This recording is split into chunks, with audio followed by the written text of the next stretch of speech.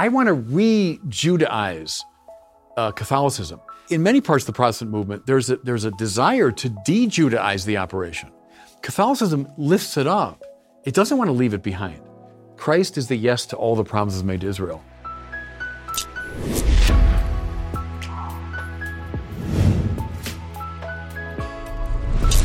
Here we are on the Sunday Special with Bishop Robert Barron, author of Arguing Religion. We're going to get to all things Catholic Church-related, religion-related, life, afterlife, God, death. It'll be some deep stuff. But first, let's talk about the fact you're going to plot. So life insurance is deeply unfun to talk about because most people don't like to think about dying. They definitely don't like thinking about insurance because these are two topics no one likes, death and insurance. But actually, having life insurance feels great. Getting that peace of mind doesn't need to be complicated. Policy Genius is an easy way to get life insurance. In minutes, you can compare quotes from top insurers to find the coverage you need at a price you can afford. From there, you can apply online. The unbiased advisors at Policy Genius will handle all the red tape, leaving you free to do the things you actually enjoy, like philosophical discussions about religion and the afterlife. Policy Genius doesn't just make life insurance easy. Whether you're shopping for disability insurance to protect your income or homeowners insurance or auto insurance, they can help you get covered fast. If you've been intimidated or frustrated by insurance in the past, give Policy Genius a try. Just go to policygenius.com right now.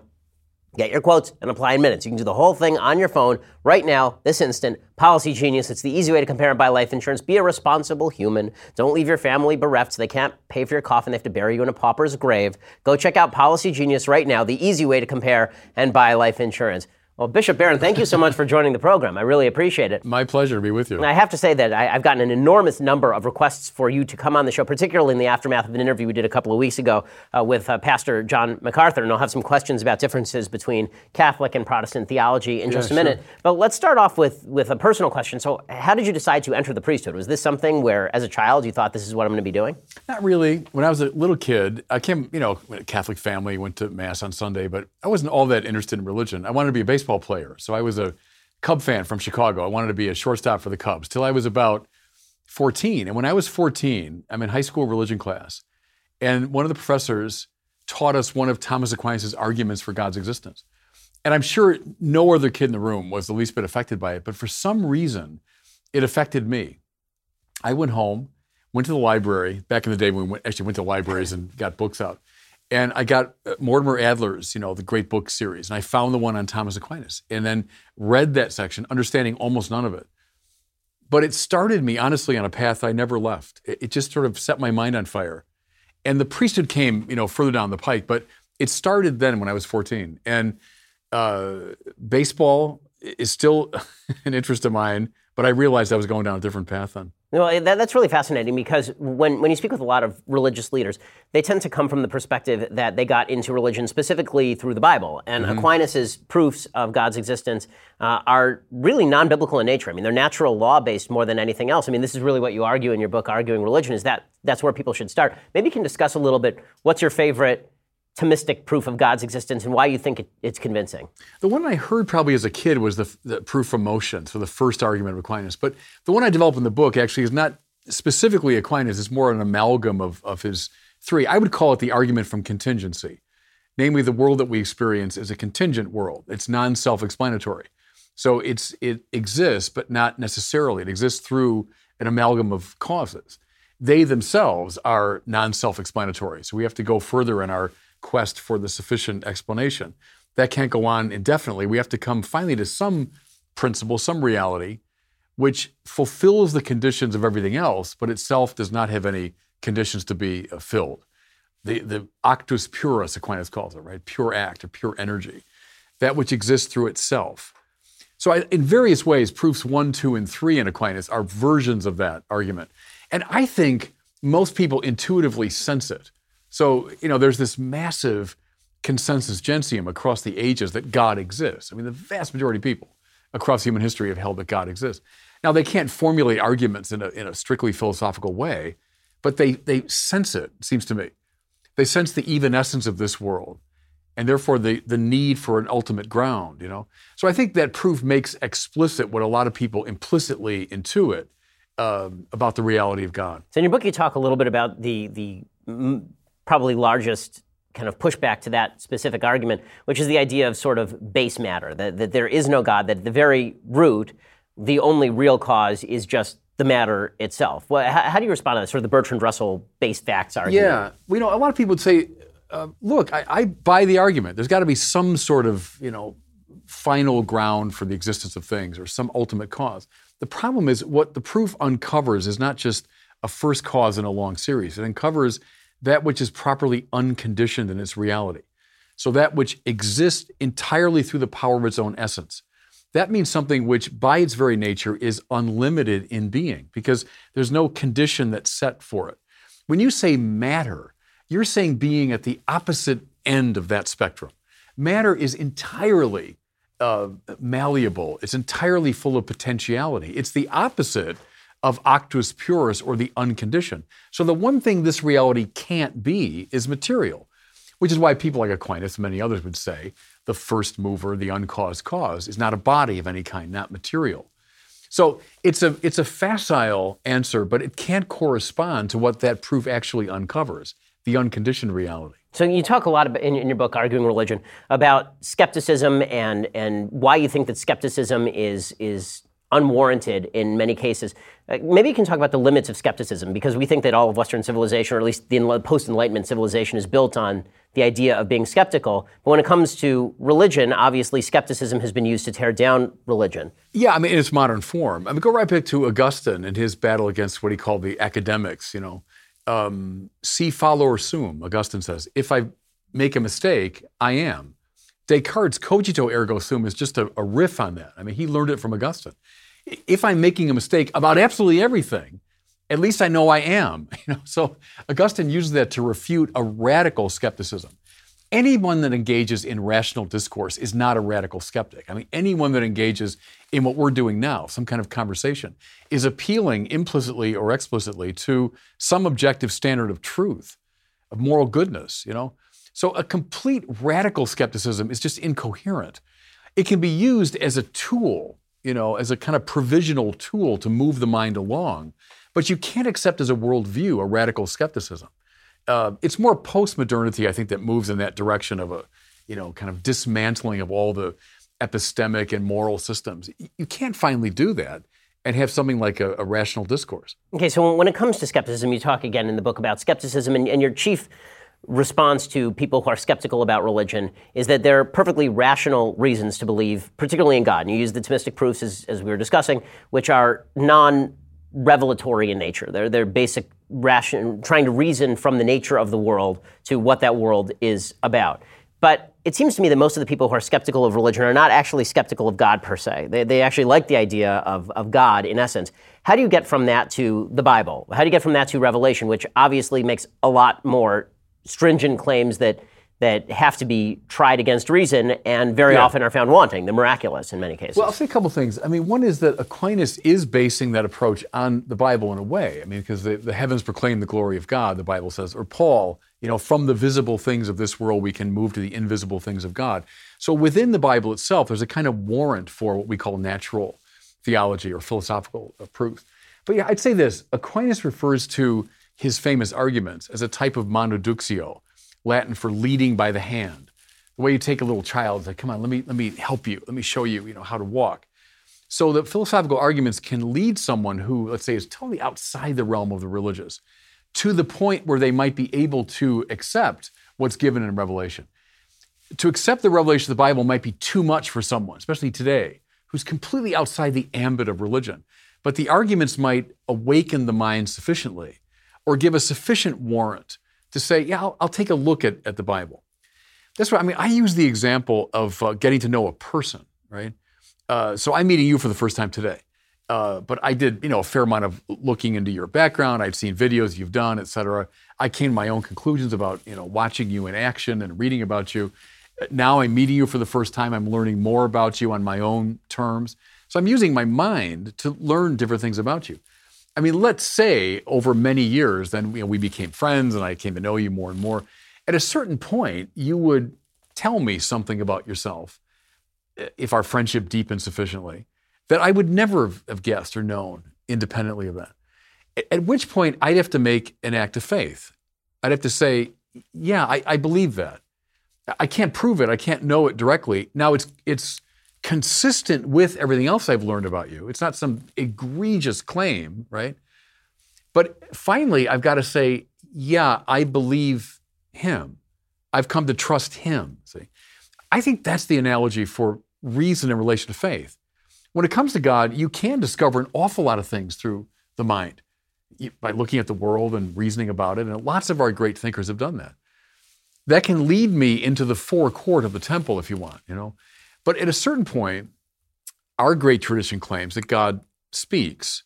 We don't mean that, literally, but I mean that God has revealed something about his own heart that we couldn't have guessed on the basis of reason. I have to say, okay, I believe or not. I have to say I accept that or not. But reason can predispose me to that point of acceptance. That's how the Catholic Church sort of does it, the play of faith and reason. Moving into the forecourt of the Gentiles is not a bad place to be because it predisposes you to the point of the act of faith, But you need more than reason. I mean, philosophical reason would not be sufficient for someone seeking real communion with God. So why not? Why? I mean, this is the argument, obviously, that Aquinas asks about. He says, why, in addition to natural law, do you actually need a Bible? Why do you need revelation? So what's the answer to that for you? Why is it that we can't just, given all of the premises of a universe created by an intelligent being with a plan and with kindness and goodness, why do we need a set of commandments? Why do we need, or in the Christian view, a Savior to come down and change the nature of the world itself? Well, in answer to the first question, Aquinas and our tradition would tend to say the Ten Commandments correspond roughly to the first principles of the natural law. And so in a way... Maimonides says the same in ours. Yeah, and so in a way, that's true. There's a overlap between the two. See, I would now speak as a Christian and say, there's no way on the basis of philosophical arguments that I can ever know that God loves me to the point of giving his own self as a gift to me, that God died that I might come into union with him. I mean, there's no way I could learn that through philosophical argumentation. That God is love. I mean, the great central Christian claim, which is a Trinitarian claim, right? If God is love, there's lover, beloved, and shared love within the very nature of God. How do we know that? Well, the first Christians knew it from the cross of Jesus, that God so loved the world, he sent his only son into our dysfunction, drawing now the Son back to the Father in the Holy Spirit to save us. I can't guess at that. There's no argument for that. It's congruent with the God who's the unconditioned act of being itself and all of that. There's no way I would have guessed at that. I couldn't come to that on my own. That was revealed. And then from the depth of my heart, I say yes to that. I accept that revelation as true. And the same is true, I think, within Judaism as well, But that's the play between faith and reason. I've never been at home. I love Kierkegaard, but I've never been at home with the leap of faith thing. Because especially the way it's used today, as though it's simply this wild leap into the dark.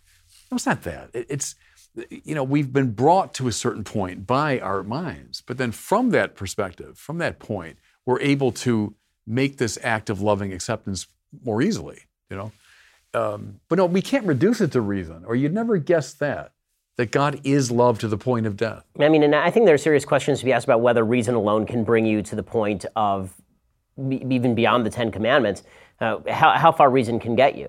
Because there are limitations to the moral societies that have been created by human beings. And if it were really true that we could create a moral society under any circumstances simply by the act of reason alone, human beings all over the world have been capable of reason, and yet the goodness that we've seen in terms of rights and prosperity, all of this only arises in the context of one civilization with one specific history. Well, that's, of course, a very interesting thing. I'm thinking, too, though, of in the Christian context, of the love of one's enemies. That's not an entirely rational principle. I mean, that's something that's, we'd say, the result of a supernatural grace.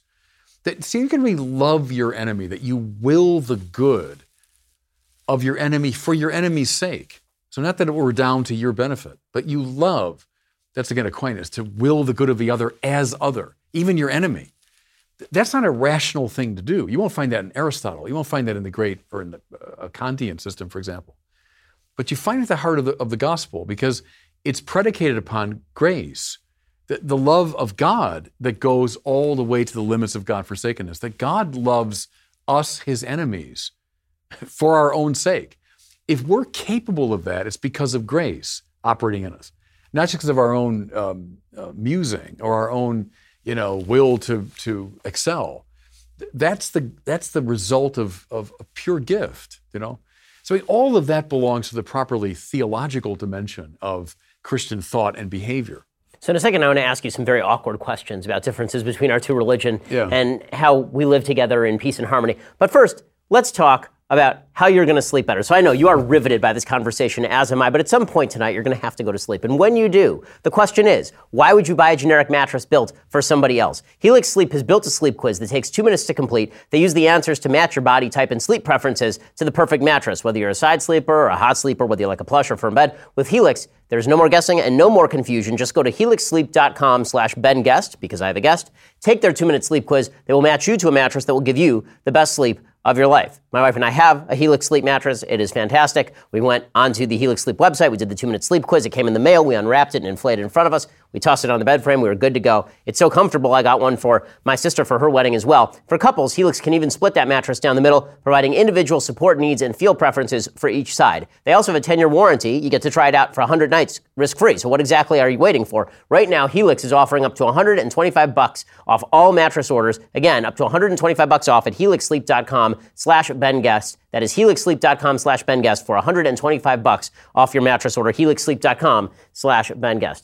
Okay, so I promised awkward questions, and so there shall be. So let's start with the most awkward of the awkward questions. Yeah. I don't really care about this question particularly much, but I get this question a lot, which is, as a Jew, how does it feel that there are other religions that don't think you're getting into heaven? So let me ask you, what's the Catholic view on who gets into heaven and who doesn't? I feel like I lead a pretty good life, a very religiously based life in which I try to keep not just the 10 commandments, but a solid 603 other commandments as well. And I spend an awful lot of my time promulgating what I would consider to be Judeo-Christian virtues, particularly in Western societies. So what's the Catholic view of me? Am I basically screwed here? No. The Catholic view, go back to the Second Vatican Council, says it very clearly. Christ is the privileged route to salvation. God so loved the world, he gave his only son that we might find eternal life. So that's the privileged route. However, Vatican II clearly teaches that someone outside the explicit Christian faith can be saved. Now, they're saved through the grace of Christ, indirectly received. So, the grace is coming from Christ, but it might be received according to your conscience. So if you're following your conscience sincerely, or in your case, you're following the commandments of the law sincerely, you can be saved. Now, that doesn't conduce to a complete relativism. We still would say the privileged route and the route that God has offered to humanity is the route of his son. But no, you can be saved. Even Vatican II says an atheist of goodwill can be saved, because in following his conscience, if he does, John Henry Newman said the conscience is the aboriginal vicar of Christ in the soul. It's a very interesting characterization, that it is, in fact, the voice of Christ. If he's the Logos made flesh, right? He's the divine mind or reason made flesh. That when I follow my conscience, I'm following him, whether I know it explicitly or not. So even the atheist, Vatican II teaches, of goodwill, can be saved. So is Catholicism act-based or faith-based? Because this has been sort of the traditional distinction between Judaism, for example, and Christianity, is Judaism is a very acts-based religion where it's all about what you do in this life and that earns you points in heaven. And then there's the faith-based religions that are more based on you believe in the truth, the way, and the life, and now you're in. Where does Catholicism actually stand, or is that division too stark? No, I would say it's love-based. God is love. God so loved the world, he sent his only son. We're being drawn into the divine love. Now, do we have to accept that love as an act of faith? Of course, right? So God makes this great offer in Christ. Is it accepted in faith? Yeah. Aquinas says faith is the door of the spiritual life. Without faith, you can't get into the spiritual life. That means a trust in the divine love. Now, having made that great fundamental act, are you now called upon to be fully engaged, mind, will, passion, body, everything, in response to that love, a love awakening love in you? Yes. So we'd use the language of cooperation with grace, and that grace comes first, accepted in faith. Luther was right to that extent. If Luther had said, gratia prima, we'd be fine. Grace first. See, that's true at any time you're relating to God. If you're saying, well, I'm going to do it, I'm on my way to climb the holy mountain, well, then you're on the wrong path, just by definition. So, of course, it begins with grace. But then God, who's not competitive with us, he wants us fully alive. And so God invites us now to respond body and soul, everything we've got, in love to the love that he's offered us. So I put it that way. It's grace and then cooperation with grace, which manifests itself in a life of love. And that's what salvation consists in. See, one thing too, Ben, think of it this way. What gets me to heaven? Well, what is heaven? Paul says, the three things that last, faith, hope, and love. But the greatest of these is love. Because in heaven, faith fades away. I don't need faith anymore, I'm seeing. In heaven, hope fades away. Who needs to hope? You got it. But love endures, because love is what heaven is. So if you say, well, I don't care about love, it's pure faith. Well, what are you going to do all day in heaven? See, what will heaven, that's what heaven is the act of love. So it begins here below as we cooperate with grace. I'd say that's the Catholic way of looking at it. So how do you square that with the sort of modern perception of what love is? So many people in Western society believe that love is essentially tolerance. Whatever my friend wants to do, I'm on their side, I'm with them, I have to boost their self-esteem.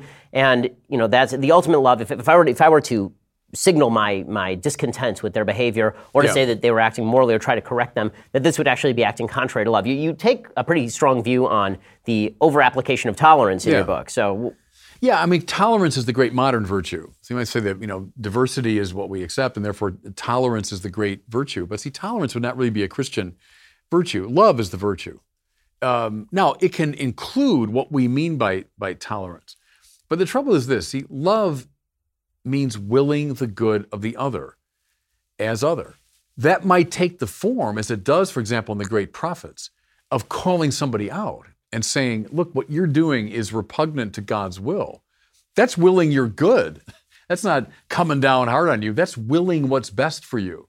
So that tough love, sure, that's a face of love, So if you prioritize tolerance, you're marginalizing what belongs at the very heart of the matter, which is the willing of the good of the other.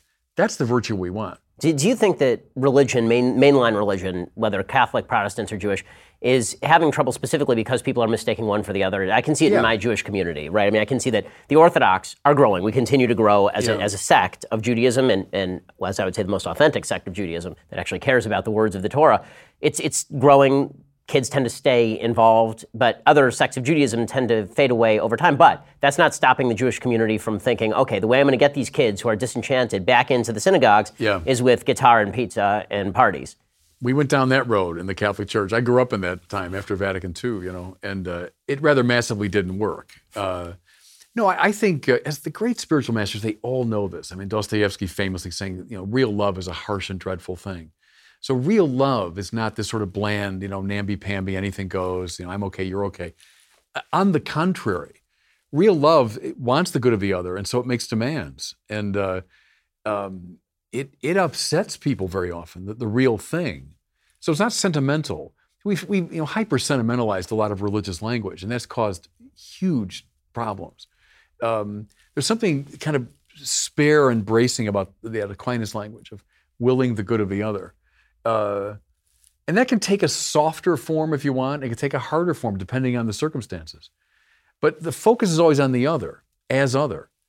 It's like when the Lord says, to love your enemies, as I was saying. That's the great test of love, because if it's your enemy, this is not someone's going to pay you back. So if I'm kind to you, that you might be kind to me, well, that's not love, right? That's an indirect egotism. I will give you a party that you might give me a party in return. That's why in the Sermon on the Mount, Jesus says exactly that. Don't give a party for those who can repay you, right? Don't loan to those who can pay you back with interest. That's not the point. The point is to be good to those that can't return the favor. That's tough stuff, both for you and often for the other person. And right, the modern tolerance is kind of a vague simulacrum of that. I want to ask you some basic kind of Catholic doctrinal questions, because I think we in the general public who aren't Catholic have some basic views about Catholicism that are likely wrong, but well accepted. So papal infallibility, can you just define that? How far does the Pope's infallibility go? Do I have to take everything, if I'm a Catholic, that he says at face value? Is some of it political interpretation? What is, the vicar of Christ, and what is just him saying things? Yeah, well, it's very narrowly defined. That's the important thing within Catholic ecclesiology, we say, the theology of the church. When the Pope speaks, we say ex cathedra, from the chair, right? In the formal manner, on matters of faith and morals, for the sake of the entire church. He's speaking infallibly. It's happened precisely twice since the thing was declared formally. So this is a very, very rare thing. we speak about the infallibility of the ordinary magisterium. Now that means the bishops in union with the Pope teaching on a key matter of faith and morals in general consensus around the world. We recognize that as an infallibility of this ordinary teaching of the Church. But the Pope himself, it's on such rare occasion. Now, the Pope does deliver himself of formal teachings like encyclicals, which have to be taken with tremendous seriousness. But might a Catholic, quarrel here and there with something in an encyclical? Sure, it's not an infallible statement. Much less certain prudential judgments of a Pope. A Pope might make a judgment, a prudential determination about a policy within the Church, or a political judgment. Is one obliged to accept that? No. I mean, we approach the Pope always in an attitude of deep respect. He's a successor of Peter. He's the vicar of Christ. He's the guarantor of our unity. So the Pope is always treated with enormous respect. But the infallibility is a very, very narrowly defined quality. So I think it's the danger is like, the Pope is going to reign tomorrow, therefore it's going to rain tomorrow. No, that's not Catholic teaching. And what's Catholic teaching as far as how doctrine develops? So over the course of centuries, where's the limitations? Because what we see in the Orthodox Jewish community, and we're seeing this now, is in Orthodox Judaism we have this idea of the oral law, which is the interpretation of the text of the Torah, and this continues over centuries, and it leaves open the possibility, if you're not careful, of people straying from the text so far that they are actually contravening the text. I assume that you've had some similar problems in Catholicism itself as well. So how is interpretation limited in sort of Catholic doctrine? Yeah, I go back to John Henry Newman there, who says that ideas don't exist on the pages of books, but in the play of lively minds, he says. So you and I talking right now, it's an example of an idea is developing, it's unfolding. So Newman says the way, the seed grows into the great tree, or my preferred one from Newman is the way a river begins very small, but then it deepens and broadens and takes in all kinds of influences as it moves through space and time. And so like the idea of the incarnation, as St. Peter took it in, as St. Paul articulated it, now as Chrysostom articulates it, as Jerome articulates it, as Augustine and Aquinas and so on, that's the river deepening and broadening over space and time. Now, to your point, because ideas develop, they can corrupt. So it can be the case that you've deviated from the essential meaning of an idea. That's where the authority of the Church comes in. So we're not just a debating society. That's a danger across the ages, but especially today, is to turn the Church into a debating society. So let's all just get together and we have this open-ended conversation and we never decide anything. No, but the danger of corruption there is extremely high. So the Church, through its bishops and through the Pope, ultimately, is like an umpiring voice. I might use the baseball analogy. The play is going on. There's a bang-bang play at second base, and the call is made, right? You're out. And people might dispute it. You're crazy. You didn't see it right. But if we allow that to go on, that dispute, the game just unravels, right? The game ends. So real baseball people like umpires, even though we boo when they come on the field. But a real baseball person likes the umpire. Thank God the umpire's there to say, no, look, man, you're out, okay? I know you don't like it, but off the field and the game goes on. See, and that's the right rhythm. The game of theology is this play of lively minds. Good. Theologians and people talking and arguing and back and forth and the thing developing. But occasionally, and if you over-umpire, like over-referee a basketball game, that wrecks the game too, right? Calling every little thing. So occasionally the Church would intervene to say, nope, that's not it. That's too far. That's a unraveling of the idea. Now, play ball. Off you go. So this raises another question, which is, if the Church is the umpire, the critique that's been made, particularly by Protestants, Pastor John MacArthur sat in the chair that you're sitting in just a few weeks ago, and his argument was basically that by the 15th century, the Church had become more of an obstacle than a middleman, more of less a conduit to the truth of the Bible, and more of an obstacle to people understanding the truth of the Bible. Has there been a time when you think the Catholic Church has done that, or has the Catholic Church always served its purpose of being sort of the middleman between God and the normal Christian? Well, I'd say a couple things. One is the principle, ecclesia semper reformanda, right? The Church must always be reformed. That's a Catholic principle. It's an ancient patristic principle. So when Luther picks that up as a great reformer, that's a Catholic principle. Of course, the Church is always to be reformed. The Church, in its particular expressions and the particular people that play these roles can go off beam sometimes. However, I don't want the umpire off the field because then the play is going to unravel. And I would dare say, I say it with great affection for all my Protestant friends and for Protestantism, but the 30,000 denominations of Protestantism is not a good reflection of Jesus' great prayer, that they might be one. One of the guarantors of unity is precisely this umpiring voice of the church. I'd furthermore say this, that would you pick up Hamlet and hand it to a kid and say, off you go, just read it, you'll be fine, you'll understand it? No, I mean, we surround Hamlet with this complex interpretive apparatus and a tradition of reception. And we help someone read that complex text through that interpretive lens. That's why I think it's borderline irresponsible just to pick up the Bible to say, now, off you go, read it. When it comes to the unity of the church, an argument could be made, and it has been made by folks like Sam Harris, for example, that the unity of the church is what led to theocracy for hundreds of years. That basically, between the fall of the Roman Empire and the Peace of Westphalia, you have Catholic dominance across the continent of Europe, and that results in a certain level of intellectual stagnation, he would argue. It results in a hidebound attempt to victimize people of other religions. How does Catholicism make room for other religions in the absence of Protestantism, for example? I mean, is the rise of Protestantism seen by Catholicism as a bad thing in the sense that it does all the things that you've talked about before, or does it provide room for the flourishing of more than one type of religion and a certain level of diversity that's good for the conversation? Yeah, you're raising a complex set of questions there. I mean, to the degree that modernity as we know it politically emerged out of Protestantism, which I think it did in many ways, many important ways, the church has found an awful lot of good within modernity and doesn't advocate now certainly this kind of altar throne relationship sort of thing. We don't advocate, taking over the government and the church running political affairs.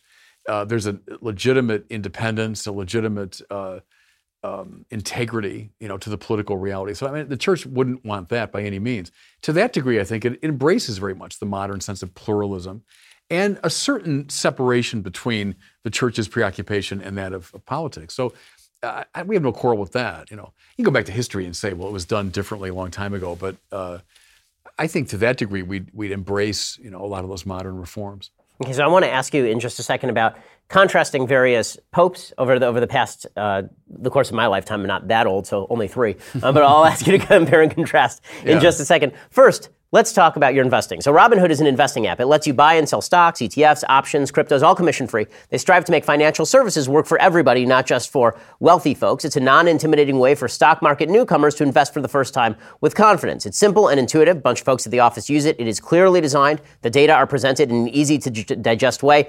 Other brokerages charge up to $10 for every trade, so you lose maybe the entire profit margin on a trade. But Robinhood doesn't charge commission fees. You trade the stocks and you keep all your profits. It's got easy-to-understand charts, market data. You place a trade in just 4 taps on your smartphone. And the Robinhood web platform lets you view stock collections like 100 most popular in sectors like entertainment and social media, and curated categories like female CEOs, analyst ratings of buy, hold, sell for every stock. Learn how to invest as you build your portfolio, discover new stocks, and track favorite companies with personalized news feeds, custom notifications for price movements, all sorts of great stuff. Robinhood right now is giving listeners a free stock like Apple, Ford, or Sprint to help build your portfolio. Sign up right now at benshapiro.robinhood.com. That's benshapiro.robinhood.com. It's a fantastic app. It'll help you learn to trade better. Go check it out, benshapiro.robinhood.com. So when last we left our subject, I was going to ask you about the 3 popes of the last 25 years, 30 years. So Pope John Paul II, Pope Benedict, and Pope Francis. Now, as a Jew, I get to criticize popes however much I want, which is great for me. But my perception has been that Pope John Paul II, obviously a historic figure in many ways, particularly in his anti-communism. Pope Benedict, a traditionalist, one of the great religious thinkers of our time. And I've been highly critical of Pope Francis, who's been perceived by the media as much more progressive on politics, much more focused on issues like global warming than, for example, abortion. Do you think that that is a mislabel of Pope Francis's actual legacy, or do you think that the media are doing a responsible job in covering what exactly Pope Francis is doing? Yeah, I mean, every pope has a specific emphasis. I mean, so John Paul coming out of his great struggle with communism, and that massively influences his social thinking. Benedict, I think, coming out of his European cultural background and wanting very much to re-evangelize Europe. I would say that's maybe key to him. Francis coming out of his Latin American, specifically Argentinian background. I think a certain suspicion probably of American capitalism is in the Pope's, thinking, in his intellectual wheelhouse. He's a prophetic type voice, so he's critical. He does what the prophets often do. He criticizes what he takes to be all these excesses within the capitalist system. He's not so much a constructive thinker there. Like, what's he proposing as the way forward? He's in the sort of Jeremiah mode, I think, of putting his finger on excesses. Now, read John Paul II on the market economy, for example. He's a great advocate of it. In Centesimus Annus, he says the church advocates the market. He prefers to call it then rather than capitalism. But very clearly says a market circumscribed morally, circumscribed legally, a market that is not simply open to the free play of buying and selling, et cetera. So I think Francis picks up on that side of it, maybe without the balance you found typically in a John Paul. But that's also typical of the prophets. They tend to be a little over the top. That's how I read Francis. What do you think of the critique that's been made by a lot of folks that he is a devotee of liberation theology? Because I think that's almost demonstrably false, because at a certain point in his development, he knew the liberation theology movement and turned against it. It's more of a populism, I would say. It was not the embrace of the Marxist option. He was very influenced by a Frenchman called Gaston Fassard, who was a mid-century French Jesuit, sharply critical of Marx and of Marxism. And so I think Bergoglio consciously departs from liberation theology, opts for a different path. It's more of a populism. It's an embrace of popular piety. It's an embrace of kind of the people. Now, not in the Marxist sense of the term, but more in this Latin American sense. So I think he's demonstrably not with liberation theology. Well, the media have been obviously very pro Pope Francis, much more than they were obviously with Benedict or with John Paul II for most of his life. As he approached his death, obviously they became much more pro, because this is typical in how the media treat people who they perceive to not agree with them politically. And yet the focus on the Catholic Church more broadly, beyond Pope Francis, by the media, has been almost entirely in the past couple of decades on the number of sex scandals. What do you think is the best way for the Church to deal with sex scandals? How serious is the problem? Do you think that the media are basically picking on the Church as opposed to other institutions in society that have had similar problems? Well, there's something true to that. And I'm always reluctant, to lead, as I'm doing right now, to lead with that, looking defensive. But I think that's certainly fair to say, that this problem is a universal human problem. You can find it in almost every institution, every society. I would say in God's providence that it was brought to light so dramatically in the church to force, to bring it to the world's attention. And it's part of what the church is bearing, a legitimate punishment, I would say, but for the sake of the world, that what we've had to wrestle with, I think now is benefiting other institutions. But it is fair to say that the problem is much wider than Catholicism. One stat that I think is very interesting is this across the board and across the decades. You look at the numbers, and when they're presented in kind of a raw form, you say how horrific. And of course, one act of child sex abuse is horrific. But when you look at the numbers, they almost always correspond roughly to the national average of about 4%. You look at men across society, roughly 4% engage in this behavior. That's almost how it breaks down across the board within the Catholic Church. So in that sense, too, it's unfair to say it's a uniquely Catholic problem. And having said all that, I think it is important that it's being brought to light precisely in that framework so that we can bring healing to it and maybe deeper instruction than to other institutions as well. I don't think the media is picking on the church in this measure. That, thank God for the media. That revealed the thing when the church, to be frank, was not as willing or able to deal with it. Thank God, in a way, for the Boston Globe that brought this thing to light. So I don't really quarrel with that. I think just as in the Old Testament, God using Cyrus. God can use even enemies of Israel to affect Israel in a positive way. Did God use enemies of the church in a way to help the church? Yeah, I think so. What do you make of the schism that seems to have been breaking out inside the Catholic Church at the upper echelons over the handling of the sex abuse crisis by the Vatican, for example? I'm very hopeful the February meeting coming up, when the Pope is gathering the presidents of all the bishops' conferences from around the world. I'm very hopeful that will make some important moves. I'll confess to being disappointed. As a member of the Bishops' Conference last November, we gathered and we wanted very much to vote on some very specific measures, protocols that would address this issue. And the Vatican asked us to pause. They didn't say, it's over, don't do it. They said, pause. Could you wait till February? I'll confess to being disappointed, along with most of my colleagues, I think. Might there be good reasons for that? Yeah, they didn't give us the reasons why we're to pause. It could be the Vatican wants a singular, universal protocol. Didn't want us operating independently. There might be some canonical considerations. What we're proposing might have been out of step with canon law. That's why I'm hopeful the February meeting will take some very specific steps. So I wouldn't speak of schism. I think there's everybody in the church wants to address this thing at the level of protocols and the level of deeper conversion. We're debating, I think, how best to do the first one. What do you make of the critique that comes up every time one of these sex abuse cases comes up, where folks basically suggest that the problem is chastity within the priesthood, that we should allow priests to get married? Well, no, you're talking about celibacy. Because chastity is the problem. Right. I mean, I agree. It's lack of fidelity. It's lack of following biblical sexual ethics. That is the fundamental problem. It's not celibacy, and that's demonstrably the case. That's been shown across the decades, that celibacy is not the cause of this problem. It's, at the moral level, it's a deep infidelity. It's a failure to live up to our own teaching. So our teaching is eminently clear on this score, So it's priests, sadly, tragically, not living up to the teaching of the church. But no, I certainly wouldn't blame it on the celibate priesthood. The overwhelming majority of child sex offenders are not celibates. So I wouldn't correlate it to celibacy. And to get into even more controversial territory, obviously the church has come under significant fire for its perspective on homosexuality.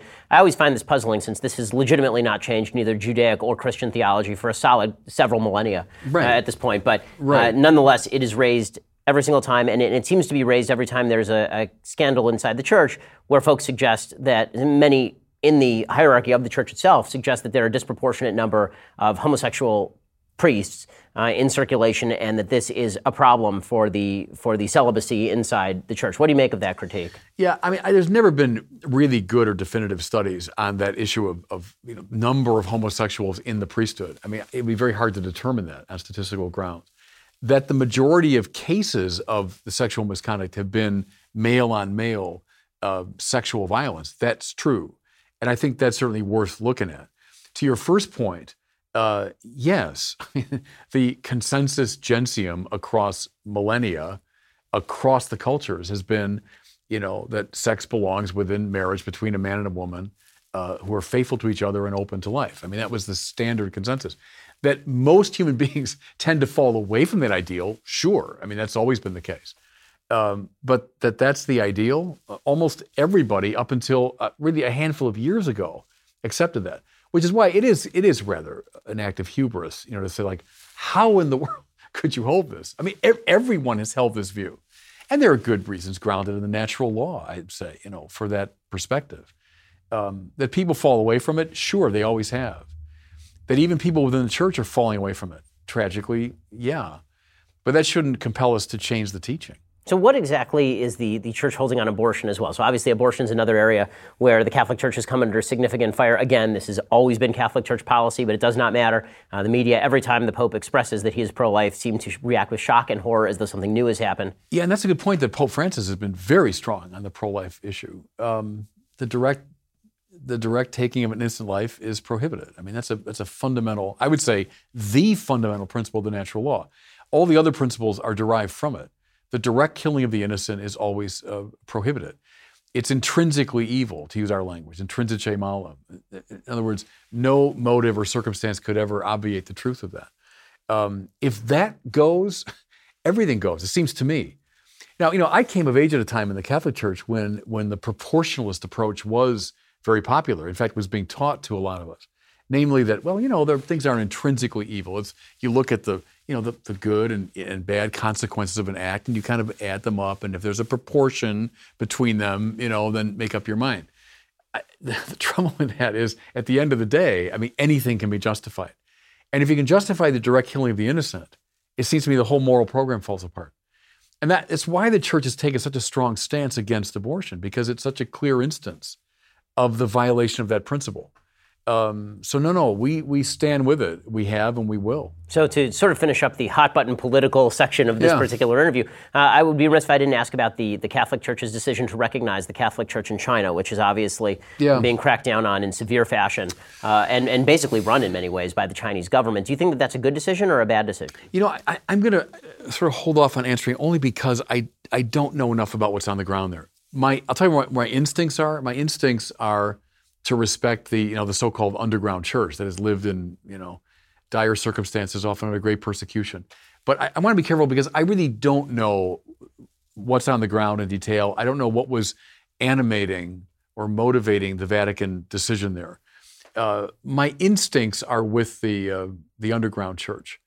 But I wouldn't want to say much more about it because I don't claim to know enough about what's on the ground. So I discussed this with Pastor John MacArthur. What do you think are the significant philosophical differences, put aside sort of the story differences where we accept the first half of the book and not the second half, between Judaism and Catholicism? So aside from Jesus and the acceptance of Jesus, where do you think there are real significant philosophical differentiations? Well, that's a big aside, though. I mean, that's the heart of the matter. But let me say this first, though, about Judaism and Catholicism.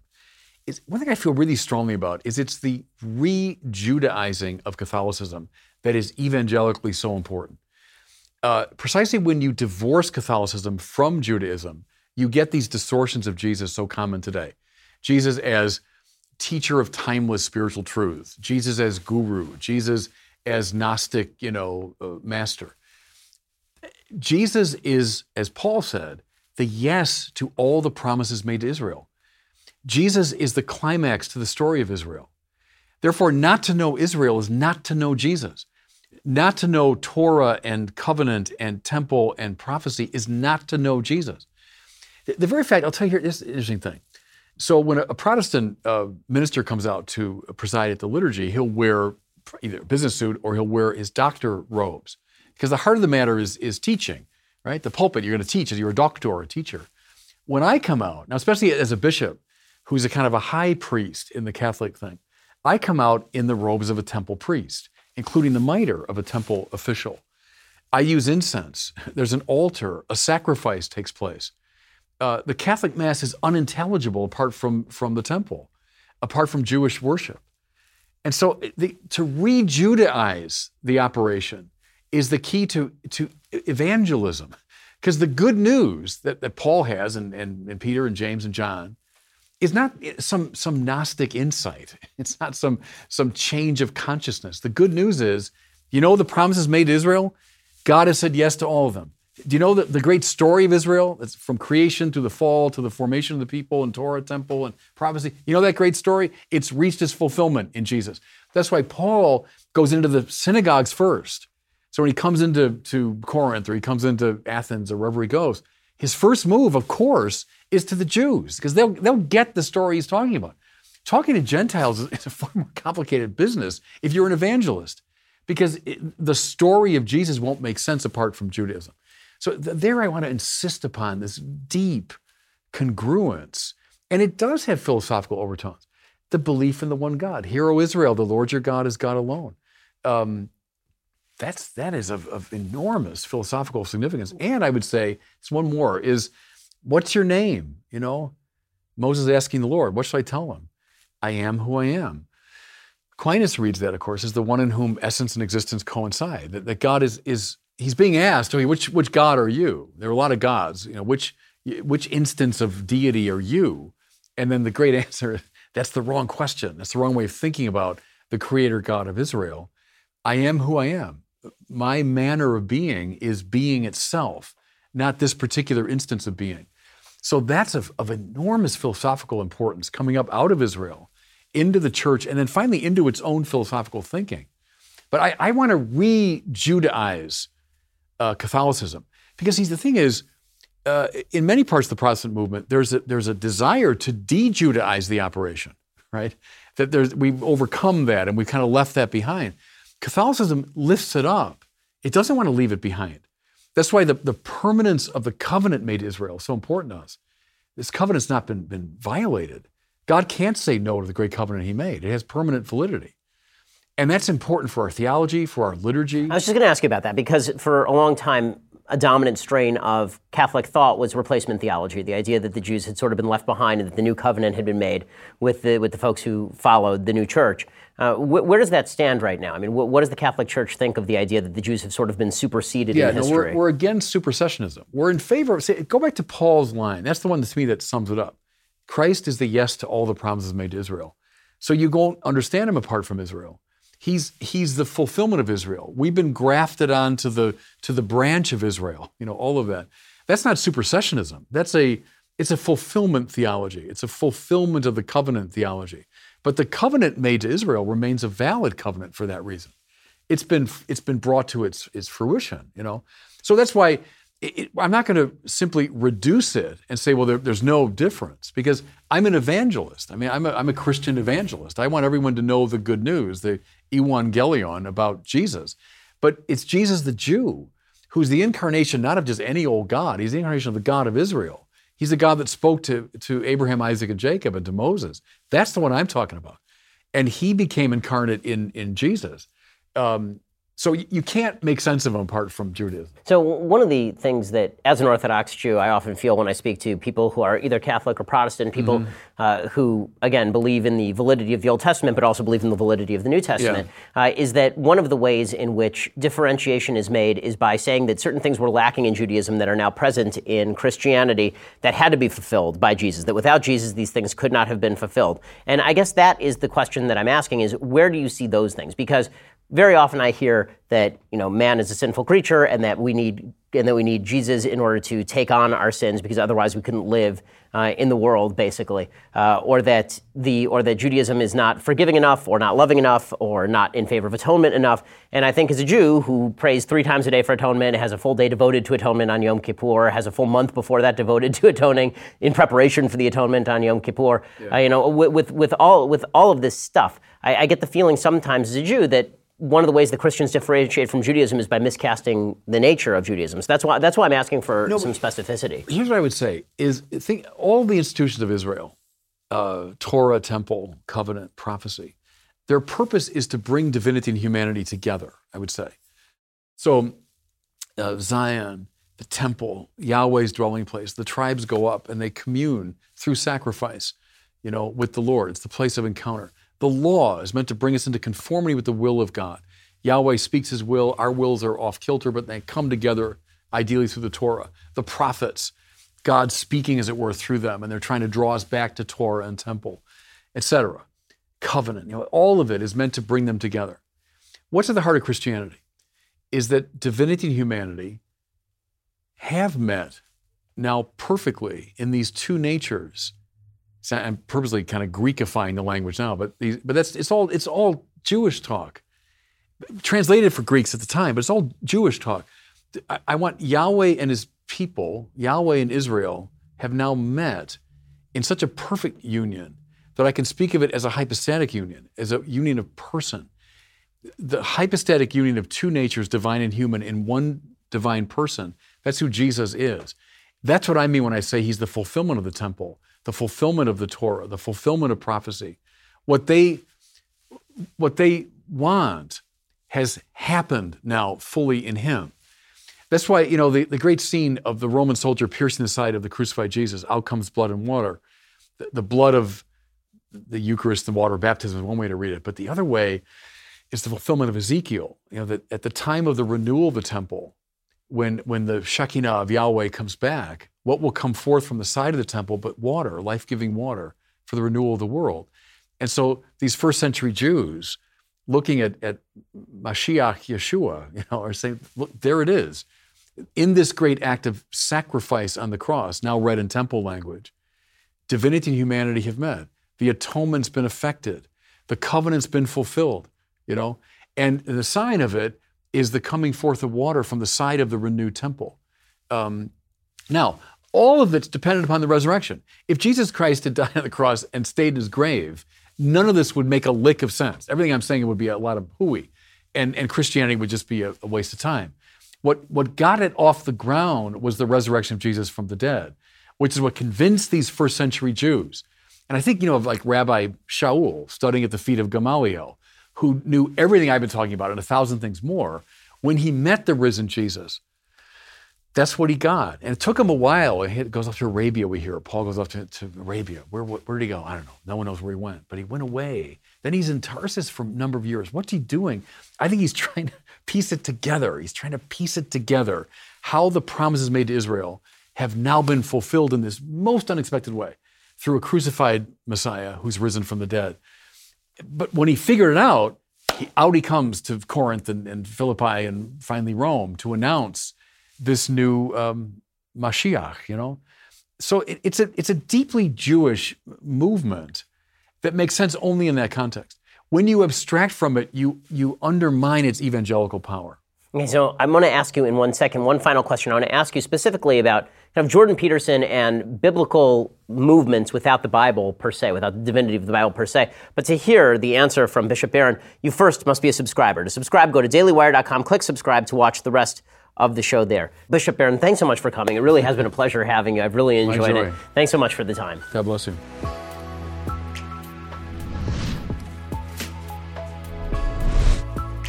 The Ben Shapiro Show's Sunday Special is produced by Jonathan Hay, executive producer Jeremy Boring, associate producer Mathis Glover, edited by Alex Zingaro. Audio is mixed by Dylan Case. Hair and makeup is by Jesua Alvera, and title graphics by Cynthia Angulo. The Ben Shapiro Show's Sunday Special is a Daily Wire Forward Publishing production. Copyright Forward Publishing 2018.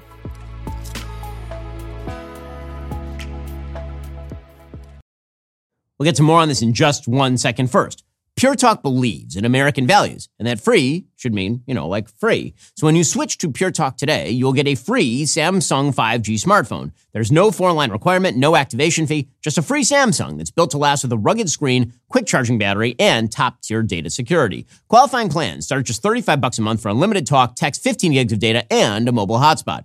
Pure Talk gives you phenomenal coverage on America's most dependable 5G network. It's the same coverage you know and love, but for half the price of the other guys. The average family saves almost $1,000 a year. So, I challenge you to choose a company that actually doesn't hate your guts and shares your values. Let Pure Talk's expert U.S. customer service team help you make the switch today. Go to puretalk.com/Shapiro to claim your eligibility for your free brand new Samsung 5G smartphone and start saving on wireless today. Again, go to puretalk.com/Shapiro to switch to my cell phone company. I've been using them for years. They're fantastic. You'll love them as well. Go to puretalk.com/Shapiro and claim your eligibility on that free brand new Samsung 5G smartphone. Start saving.